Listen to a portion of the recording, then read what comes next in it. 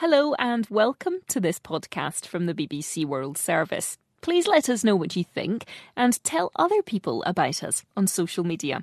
Podcasts from the BBC World Service are supported by advertising. This is a download from BBC Learning English. To find out more, visit our website. Hello and welcome to the English We Speak. I'm Jiaying. And hello, it's me, Rob. Hey, Jiaying, I'm so looking forward to your party. Well, You know, food, drink, dancing. I can't wait for it. Rob, didn't you get the message? I've had to push back on the party. Push back? You're moving the location? No, I mean delay it.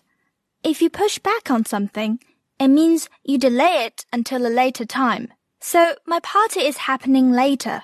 Oh, right. So it's starting later. About 8 o'clock? No, I've had to push back by weeks. So for now, I've postponed it. Postpone is another way of saying delay until later. Oh, dear. I was really looking forward to a night out. Have you pushed back on listening to the examples as well? Nope. Here they are. We've got to push back on the deadline for the project. There's still lots of work to be done. I push back on answering his marriage proposal. I'm still not sure if he's the right man for me.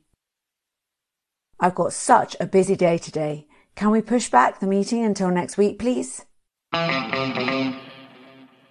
You're listening to the English We Speak from BBC Learning English. And we're talking about the expression push back, which means to delay or postpone something until later. Sorry about delaying my party, Rob. It's just not the best time to do it. Well, I guess it can't be helped. How about having it the next day? Don't be so pushy. Pushy means to be very determined to get what you want.